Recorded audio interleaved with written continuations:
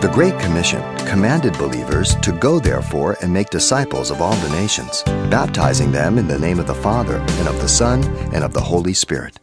And on today's Simple Truths, Pastor Xavier Reese illustrates what authority the living Word provides each believer. The authority to proclaim the gospel has been vested to every Christian by Jesus Christ. The Great Commission in Matthew 28, 18 through 20. And Jesus came and spoke to his disciples, and he said, all authority has been given to me in heaven and earth. Go therefore and make disciples of all nations, baptizing them in the Father, the Son, the Holy Spirit, teaching them to observe all things that I have commanded you.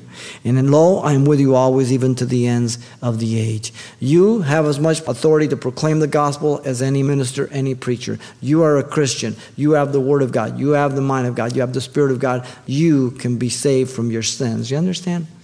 In fact, in the Gospel of John, chapter 20, verse 21 through 23, Jesus comes with the disciples, says, peace to you. He breathes on them the Holy Spirit, and he says, receive the Holy Spirit. If you forgive the sins of any, they are forgiven them. If you retain the sins of any, they are retained. These verses are used by the Catholic Church for the priests, that they have the authority to forgive your sins.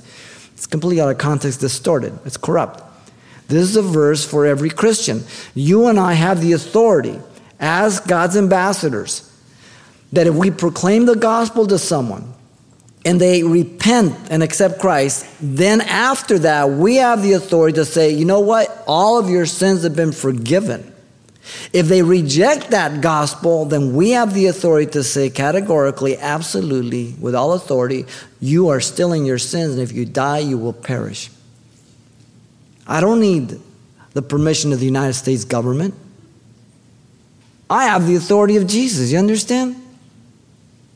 You need to understand that. The apostles, remember one time in Acts, they said, whether it's right to obey God or man, you judge. We're going to obey God. The Christian is sanctified, set apart, the minute they're born again. It's not an afterthought. It's not a suggestion or a nice thing if you do it afterwards. Jesus praying to the Father in the Holy of Holies in John 17:17, he said, sanctify them by your truth. Your word is truth. If you're going to be a sanctified Christian, then you're going to have to be a man and a woman of the Word of God. It's not going to happen through the process of osmosis. You're going to have to be in the Word. Hebrews 10:10 says, by that will, speaking the will of God in Jesus, we have been sanctified through the offering of the body of Christ Jesus once and for all. By his death that we have believed and embraced, we have been set apart.